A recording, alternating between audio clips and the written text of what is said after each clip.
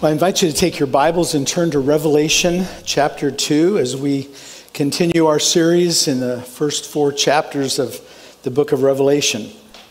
Today we're talking about the church at Thyatira. How many of you remember, I know many of you won't, but I know some of you will, I think, the name the Reverend Jim Jones. Yeah, some people remember that name.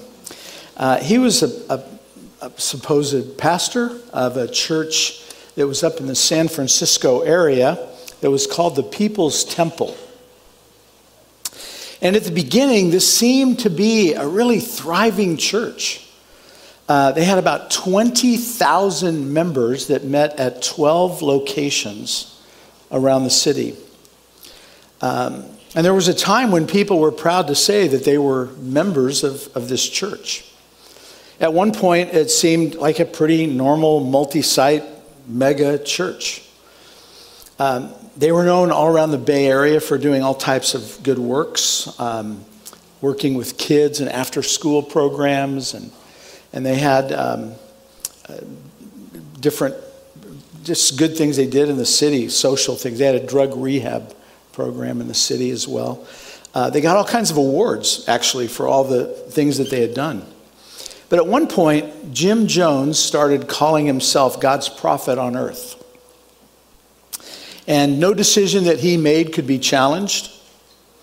And no one could ever confront him about some obvious sin issues that he had in his life. And he was apparently very convincing because around 1,000 members moved with him to Guyana, and they were trying to set up a utopian society. They called it Jonestown. It was meant to be a paradise on earth. They did agricultural products. They trained young people to serve overseas. But on November 18th of 1978, 900 of them drank a punch that the Reverend Jim Jones wanted them to drink, and it was a mass suicide, 900 people. Jim Jones used to preach sitting down from a chair, and above the chair was written the words, "Those who forget the past are condemned to repeat it." And without meaning to, he gave us a moral to his own story. And the moral is, apparently, good churches can go toxic and be bad churches. And we can learn other lessons from that church and from the first century church at Thyatira because they were going through something similar. They had become a toxic church. And they hear Jesus, who cares for them, give them a warning. And he's giving us a warning as well. And I think this can be helpful to us. Thyatira is the longest of the 7 letters to the churches of Revelation. And one of the more difficult ones to understand. There were more things I had to kind of look up and make sure I understood in this passage. One commentator wrote and said, this is addressed to the least known and the least important and the least remarkable city.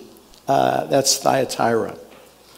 But here's the deal. Big or small, well-known or hardly known at all, every church is important to Jesus. Whether there's 10 members or 100 or 1,000 or 10,000 or whatever there is, or one. I mean, it's just, or you wouldn't have a church of one person, but whatever it is, a church is important to Jesus. God wants us to be pure, and he wants you to be pure wherever you are planted, whether it's in a mega church or whether it's in the smallest church you can imagine. He wants every church to honor him, whatever their size. And if you think about it, you know, in the New Testament, in the Gospels, Jesus says nothing about the corrupt political leaders that were there at the time. But he was constantly warning his followers and us about false messiahs, false religious leaders. And I think sadly as Christians we miss the warnings. Even though Jesus' teaching is echoed in the teaching of Paul and Peter and James and John. So let's read our passage together and we'll talk about it. Revelation chapter 2, beginning at verse 18. To the angel of the church in Thyatira, write, these are the words of the Son of God, whose eyes are like a blazing fire, and whose feet are like burnished bronze. I know your deeds, your love, your faith, your service, and perseverance, and that you are now doing more than you did at first. Nevertheless, I have this against you.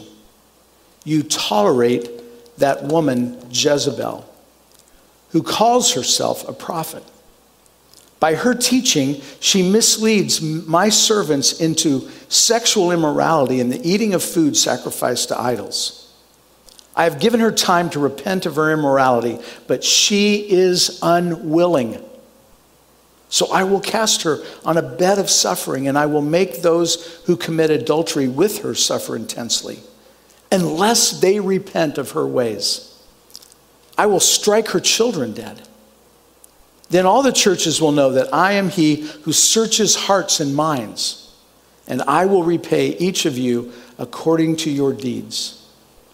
Now I say to the rest of you in Thyatira, to you who do not hold to her teaching and have not learned Satan's so-called deep secrets, I will not impose any other burden on you except to hold on to what you have until I come.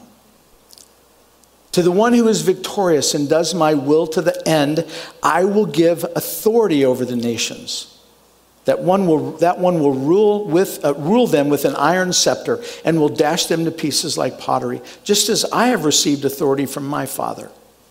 I will also give that one the morning star.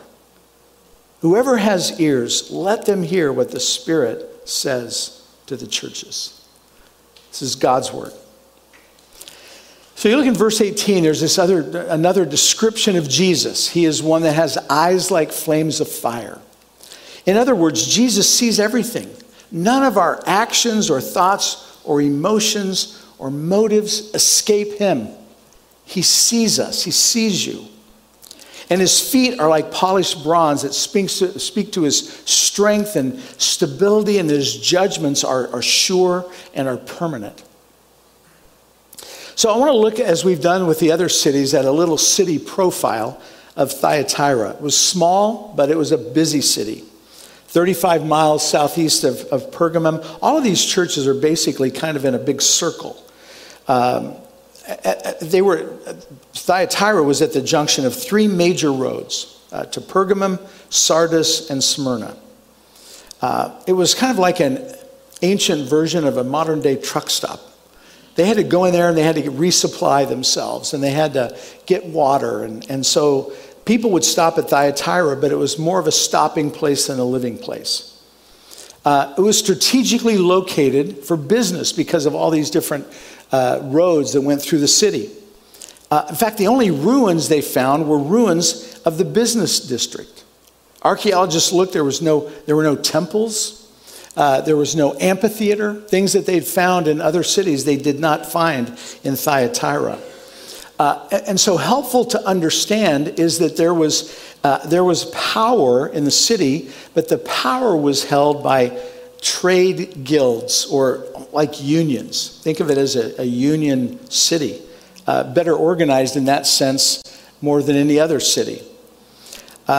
Remember what was on the coins of Ephesus? We had a honeybee because they were a very active city and very busy, and Smyrna was a crown. We looked at it, and the geography of the city really pointed to that crown. Pergamum was the snake. Remember, they had all these things going on with all different kinds of religious ceremonies that had to do with snakes. So that was on their coin. They were known for that. And on the coins of Thyatira is, you can see a bronzesmith who's working on a helmet to Athena. And so it was on their coins, a laborer doing his job. Because that's what was important in Thyatira. This is how much work was glorified, and how much this was the epitome of you could call it a union town. The philosophy there seemed to be, hey, keep your head down, get your work done, and we accept everybody. No matter what you believe, you're all welcome here, and we want to all be one here in the city. It was a culture of extreme tolerance. And as far as we know, there was no religious persecution in this city, no government pressure against the Christians. And yet, this is the church that was most in danger of being completely snuffed out. Why was this happening? Well, I think it could come down to because the people weren't wise about choosing who would lead them. Major industries were there. We know from the inscriptions that were found that the different guilds were there of bronze, copper fabrics, pottery, baking. There was a big slave market there. Each of these trade guilds had their own patron deity and feasts and seasonal celebrations that often included sexual immorality. In Acts 16, that we read about Lydia, who was the seller of purple cloth. You remember her? And Paul the apostle had led her to the Lord. She was from Thyatira. Maybe she went back. Maybe she was the one that did some evangelism back there to start the church. But Jesus' main message here, and this is on your outline, his main message is be discerning. Be discerning. When you look at the church today, it seems to me that the church as a whole seems to have lost our ability to be wise about the teaching we're taking in. What this letter from Jesus to this church at Thyatira teaches us is, and this is on your outline, 4 ways that we can be discerning about false teachers. You know, in our culture today here in America, everyone wants to be tolerant of everybody else. It was just like in Thyatira. Even if it goes against reason and logic, they say, well, you need to accept this. This is just, we're moving forward as a culture.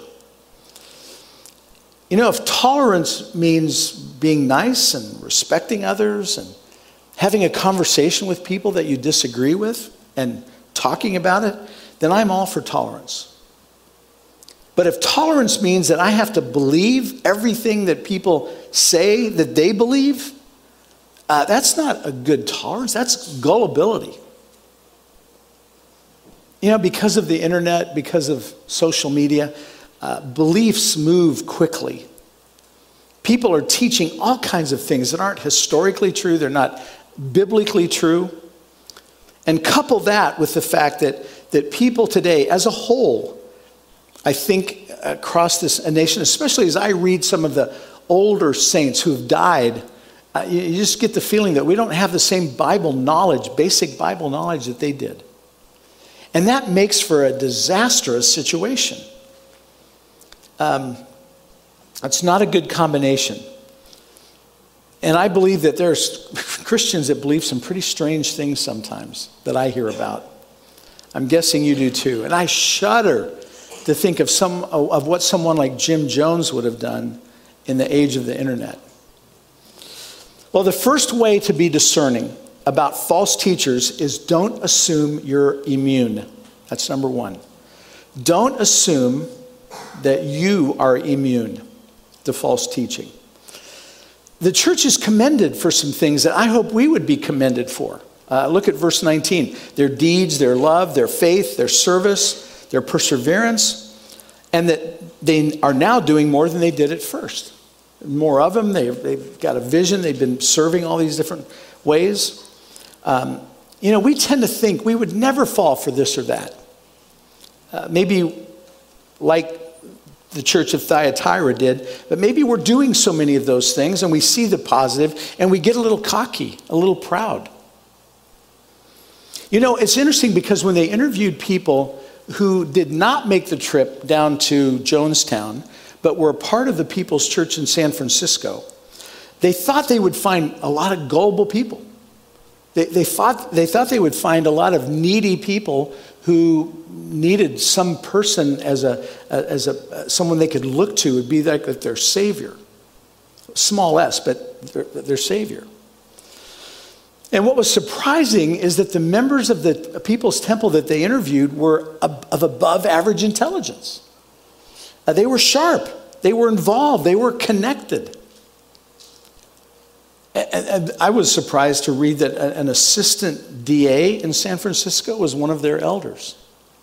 The main flaw was just a lack of discernment.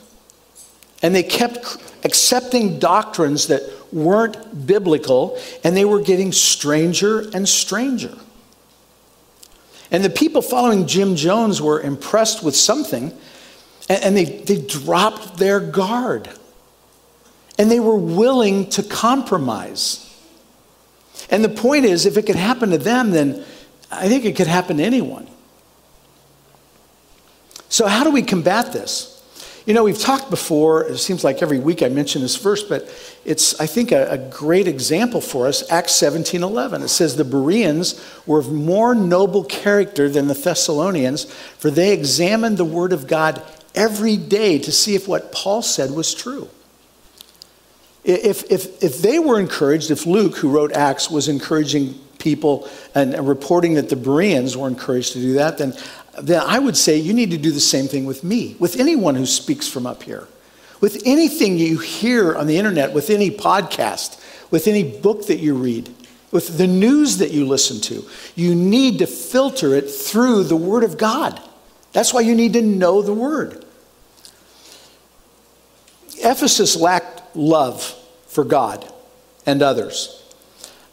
They were strong in what they believed. They were strong in their beliefs. Thyatira was the opposite. They accepted everybody, and they didn't care what you believed, into the church. And a healthy church needs both love and truth. Paul says, speak the truth in love. Yeah, we speak the truth. So Jesus says, here's how you can tell. So verse 20, nevertheless, I have this against you. You tolerate that woman Jezebel who calls herself a prophet. Now remember, Revelation is a book of symbols. Many, many symbols in the book of Revelation. That was, I don't think, the name of this woman. It was just who she was like. It was a female. She was like Jezebel. They associated the name Jezebel, like we do, with the story of Ahab in 1st and 2nd Kings. You can read about it. You've got the reference down there. Who's lived 700 years before Jesus. But even in the first century, no one would ever name their daughter Jezebel because of the bad association, any more than we would name our son Hitler. It just wouldn't happen. And it wouldn't happen here in the first century. And so... And Jezebel, she popularized the worship of Baal in Israel. And there were some crazy sexual orgies that happened, and there were child sacrifices that happened. And she was the one who was behind it, rooting for them and popularizing all this garbage that was going on. She was known as the most wicked queen of Israel, and she deserved the title. She was the power behind the throne of a very weak and wimpish Ahab, who was the king. And maybe you think Satan will attack big churches, where all the people are, like the People's Temple with 20,000 members, but we're not a mega church. It's not going to attack us. Well, one of the things we learn here from this situation in Thyatira, again, the smallest and most insignificant of the churches, is that big problems can occur in small places and have a devastating impact if they're negative like this was. So it's true that when bad things happen in big churches, everybody's going to know about it. But did you know that half the churches, the median-sized church across America is 65 people? Of all the churches across America, half of them have under 65 people attending worship every Sunday.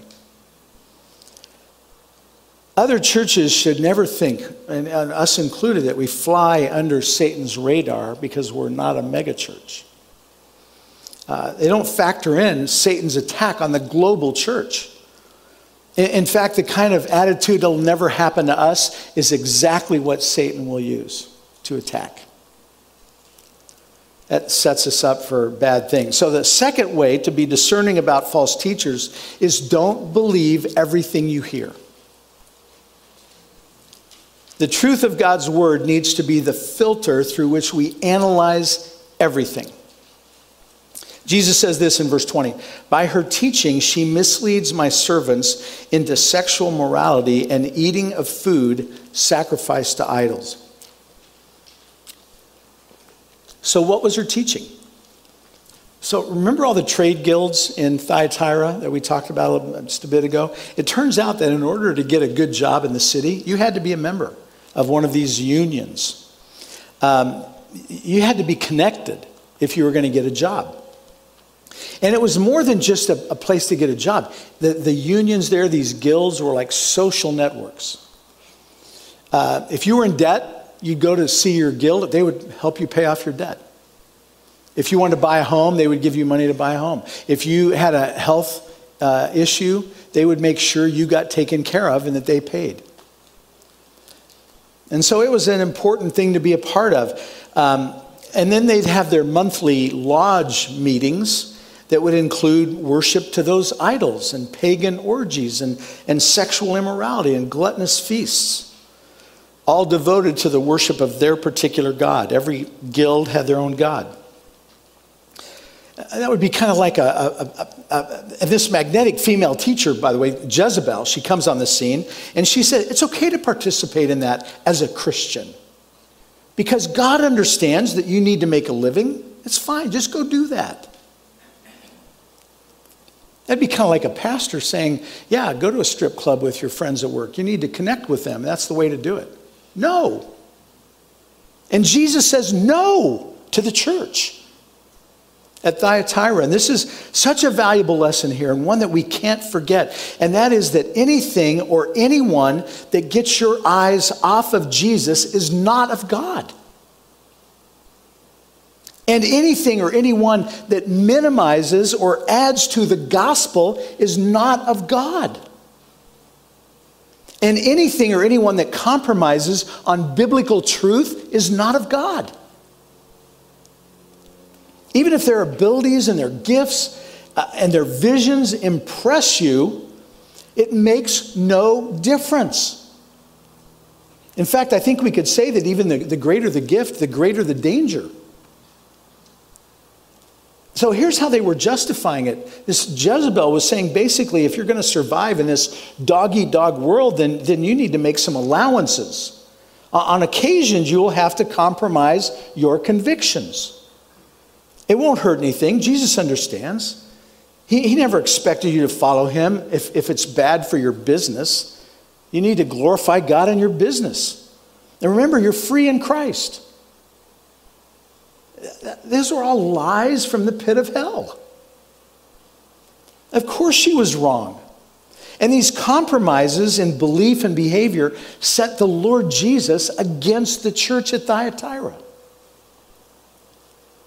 Sexual immorality and any act of idolatry in our culture, in any culture, is a big deal to God.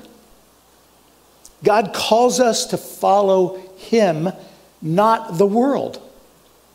It's like John writes in 1 John chapter 2, don't love the world or the things that are in the world. Because all that is in the world, the lust of the eyes, the lust of the flesh, the boastful pride of life, is not from the Father, it's from the world. One commentator said it like this: when the church looks like the world, you have a sick church. When the church acts like the world, you have an impotent church, powerless. And when the church plays with the world, you have an unfaithful church. And that's what Thyatira was. Sexual immorality is serious because sex outside of marriage always hurts someone.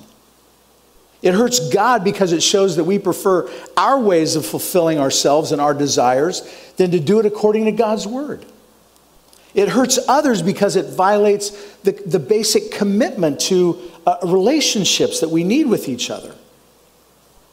And it hurts us because it destroys families and churches and communities.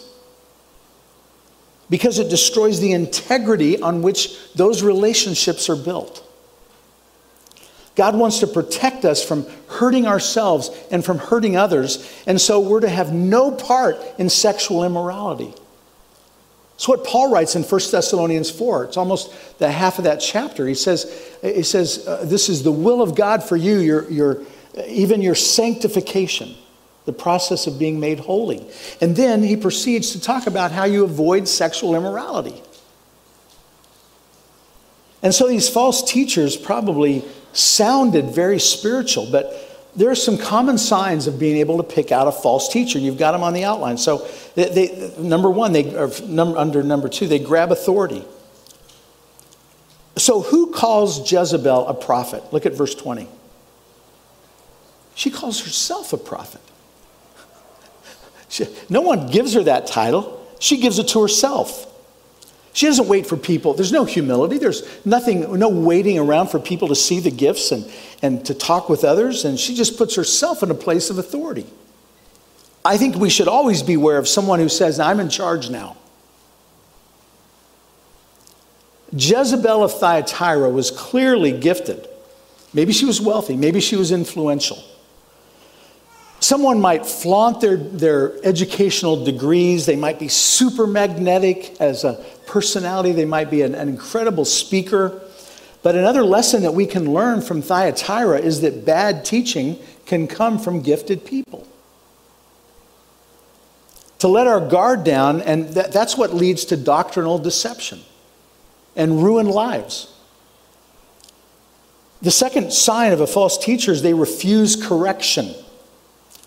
Look at verse 21. I have given her time to repent, but she is unwilling. False teachers are never open to criticism from anybody, even from Jesus. And then third, they claim to teach secrets. Look at verse 24. Teaching Satan's so-called deep secrets.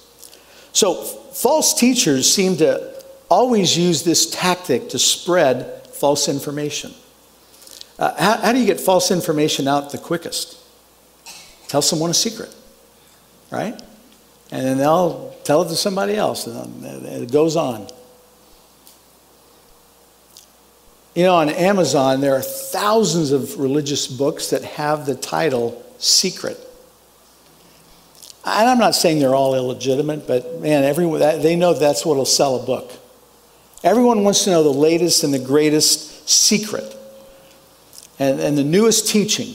I have something, they say, that's so profound that the Lord has just given me. So you need to buy my book. Read all about it. Make me rich. To buy into that is how we become deceived. And if these false groups are so bad, why are they so successful? I think it's because we're vulnerable. We need to shore ourselves up with the Word of God. That's how we do it. And that points to the third way to be discerning about false teachers, and that's don't confuse success with blessing. Don't confuse success with blessing. In America, we look at people who are rich and who are powerful, and we think, how can we argue with success? Must be a godly person. God has obviously blessed them. And we think, maybe I'm uncomfortable with some of the things they do or stand for, but how can you argue with God's blessing on their lives? That's the way we justify it. So, and this is on your outline, prosperity may show God's patience, but it does not show God's approval. And look at verse 21. I have given her time to repent. There are times we want God to pass judgment on people. We see things that are horrendous, and we just say, God, will you smite these people to death right now? You ever said that or thought that? I have. And I got to say, I'm not justifying it. It's wrong to say that and think that. But the disciples said that. Remember in Luke chapter 9, they said to Jesus, Master, do you want us to, at a town in Samaria where they had been refused, they said, Master, do you want us to call down fire from heaven and burn them all up? Yes, go for it. No, of course not. Jesus says no. We want these people to have time to repent. That's what he's giving them to do. That's what he's giving you to do. And remember, we talked last week about repentance and how it's changing our mind so that it leads us to change our actions. God is giving them time to, what's the expression? To change their stinking thinking. Because you've got to think right. You've got to think Christianly about things. You've got to think biblically about them. And so it says in verses 21 and 22, I've given her time to repent of her immorality, but she's unwilling. So I will cast her on a bed of suffering, and I will make those who commit adultery with her suffer intensely, unless they repent of her ways. The Message in that verse says, I'm about to lay her low along with her partners as they play their sex and religion games. It's like we're in a giant 12-step group and God says, I'm going to allow you to hit rock bottom. That's the only way you're going to get out of this thing. God will let you bear the consequences of your sin, and there are a lot of consequences to sin. We all know that from our own lives. So why does Jesus have to say it like this, though? You guys better repent or you're going to suffer the consequences. I don't know if you've ever been involved in an intervention with people, but you might say pretty much what is said in verses 21 and 22. You might say, we love you. We don't want to see you continue on the path that you're on. You have no idea how this looks to everybody else. You're ignoring that. We need to be blunt with you. You're headed for catastrophe. And if you continue down this path on your own, the way you're going, that's what's going to happen. So interventions are never done by people who hate you. They're always done for people who want your best, who love you.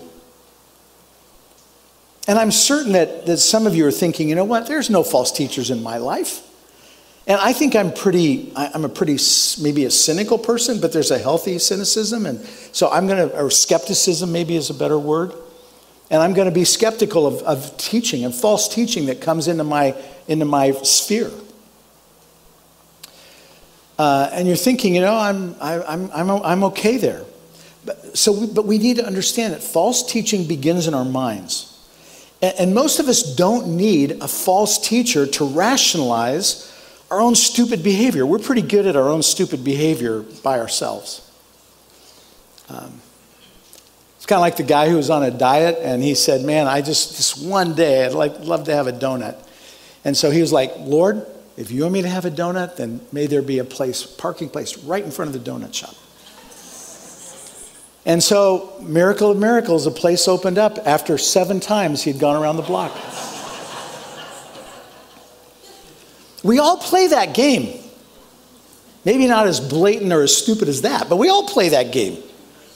So I want you to take a look at what we've looked at Thyatira and apply it to any false teacher's teaching that's going on inside your own head. I want you to ask yourself this question: where have I been rationalizing? Or at least, where am I tempted to rationalize? Maybe it's a sexual sin like it was for Thyatira. Maybe it's financial. Maybe it's something else. Whatever it is. You know you're hearing the voice of Jezebel in your mind when you hear something like this in your head. Those rules are for other people, but not for me. I don't have a problem. It's like what Paul says to the Corinthians. Let him who stands take heed lest he fall. And anyone that even suggests that you may have an issue that you need to deal with, or that you're doing something that's spiritually unhealthy for you, our response is often all judgmental against them. And we start to say, well, you've got a problem with this or that too. Don't come and talk to me about my problem. And we get all defensive. And the best way to respond is to say, wow, okay, thank you for pointing that out. I'll take it to the Lord. And let's talk about it again tomorrow or the next few days or whatever. We tell ourselves it's hard to be obedient to the Lord. You know what's hard? Is what happens when you're disobedient to the Lord. What does Jesus say in John? Twice he says it in John 14 and in John 16. If you love me, you will keep my commandments. You will obey me. And that leads us to the final point, number 4. Don't complicate your faith. Look at verse 24 and 25. I will not impose any other burden on you except to hold on to what you have until I come. Jesus does not do what we would do and burden them with all kinds of guilt, which is maybe our tendency to want to do. What they have is the gospel. That's what they need to hold on to. It means that they need to live it out. They need to live out the gospel. That's what it means to hold on to it. And so Jesus is drawing a line here. And part of living the gospel is drawing a line between those who believe the gospel and live in an attitude and a lifestyle of repentance and those who refuse to repent of their sin, like Jezebel and those who followed her, this lady who was like her. The church at Thyatira had to hold fast to the gospel, and what that meant for them was to exclude Jezebel and her followers from the church. The church in Thyatira was told to hold fast to the gospel. And what that meant was that they needed to exclude Jezebel. The gospel they need to get back to is Jesus and his love for them and dying on the cross for them and giving them forgiveness and confessing their sin and continually doing that and continually repenting of their sin. It's like Martin Luther talked about living a life of repentance.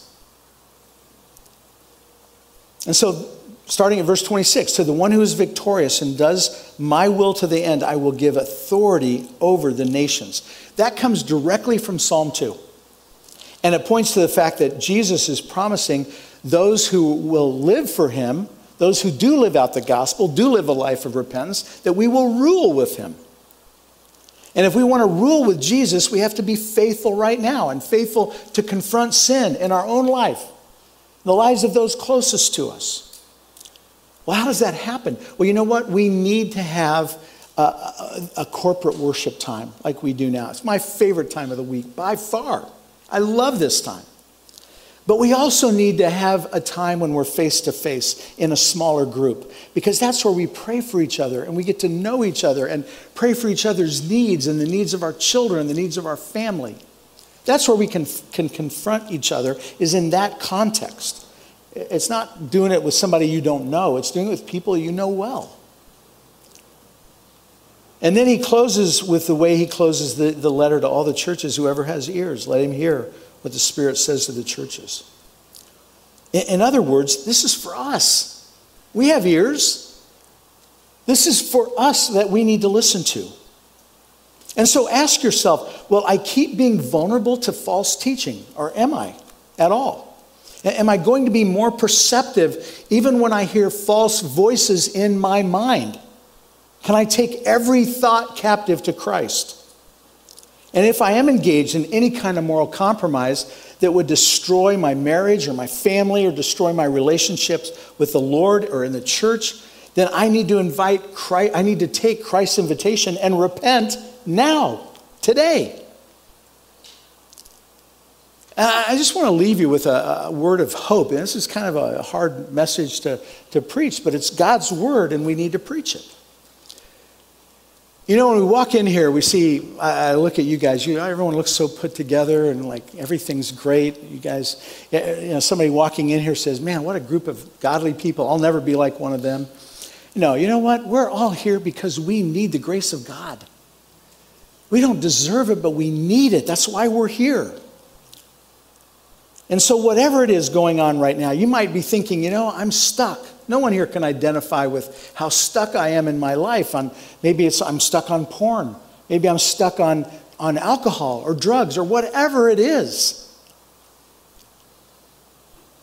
The reality is that everybody here, I think for the most part, gets it because we understand the grace of God. Jezebel and company are still in business today, and the business is thriving to be out to deceive people. And those who put up with false teachings, I think, can be found in just about every church. And so there's so much accessible, and some great teaching out there that's accessible to us. But the sad reality is that tolerating sin is a lot easier than exposing it. It's a lot easier than confronting it. As I think about the troubling conditions of Thyatira and Jesus' words of concern to them and correction, we need to remember that bad teaching has no place in the church. How do we keep that from happening? We all need to be people of the Word. We need to know God's Word. And the purpose is not just the purity of the church, it's the purity of you as an individual and part of the church. If we're tolerating sin in our own lives or in the lives of other people around us, we need to come to terms with it. And we need to confront it, repent now. I just want to close with this. In 1517, there was a young priest named Martin Luther who pounded 95 theses on the door of All Saints Church in Wittenberg, Germany. And he had a lot of questions and a lot of concerns that were valid concerns. And one of the main concerns he had was whether the church's desire to embrace the traditions of men was not backfiring. And it was. And he saw it. And one historian writes about that. The church had hoped that the pagan world would eventually be, and it's talking about the Roman Catholic Church in this context, be drawn from a preoccupation with evil to a greater fascination with good. So they say, let's accept the evil, and the influence of the church will make them all better, good. What was happening, however, was the opposite. And Luther feared that the church itself was losing its focus on the character of holiness and becoming more and more perversely fascinated with the character of evil. We need to make sure that doesn't happen to us. Let's pray. As your heads are bowed, just, man, if ever there was a moment to confess your sin before the Lord and repent, this is it. Determined to get help. Jesus did this intervention for this ancient church, and he's doing one for you right now, in this moment. Here's your chance to respond. Maybe even for the very first time, to turn to him and say, Lord, I realize I'm a sinner. I need your grace in my life. Father, we all want to run into your healing arms right now. We turn our wills and our lives over to you. We call you Lord and Savior. We need you to be our Lord and Savior. So we receive the forgiveness you did for us, you got for us on the cross, you bought for us. And especially the power that you can provide through your resurrection. Father, we need you to change us by your grace from the inside out in our thinking. Thank you for how much you love us, and we don't understand how it all works, but as much as we understand, Lord, we want to give every part of our lives to you. We love you in the strong name of Jesus, we pray. Amen. Well, he who said all these things to us declares, yes, I am coming soon. Amen. Come, Lord Jesus. The grace of our Lord Jesus Christ be with you all. Amen.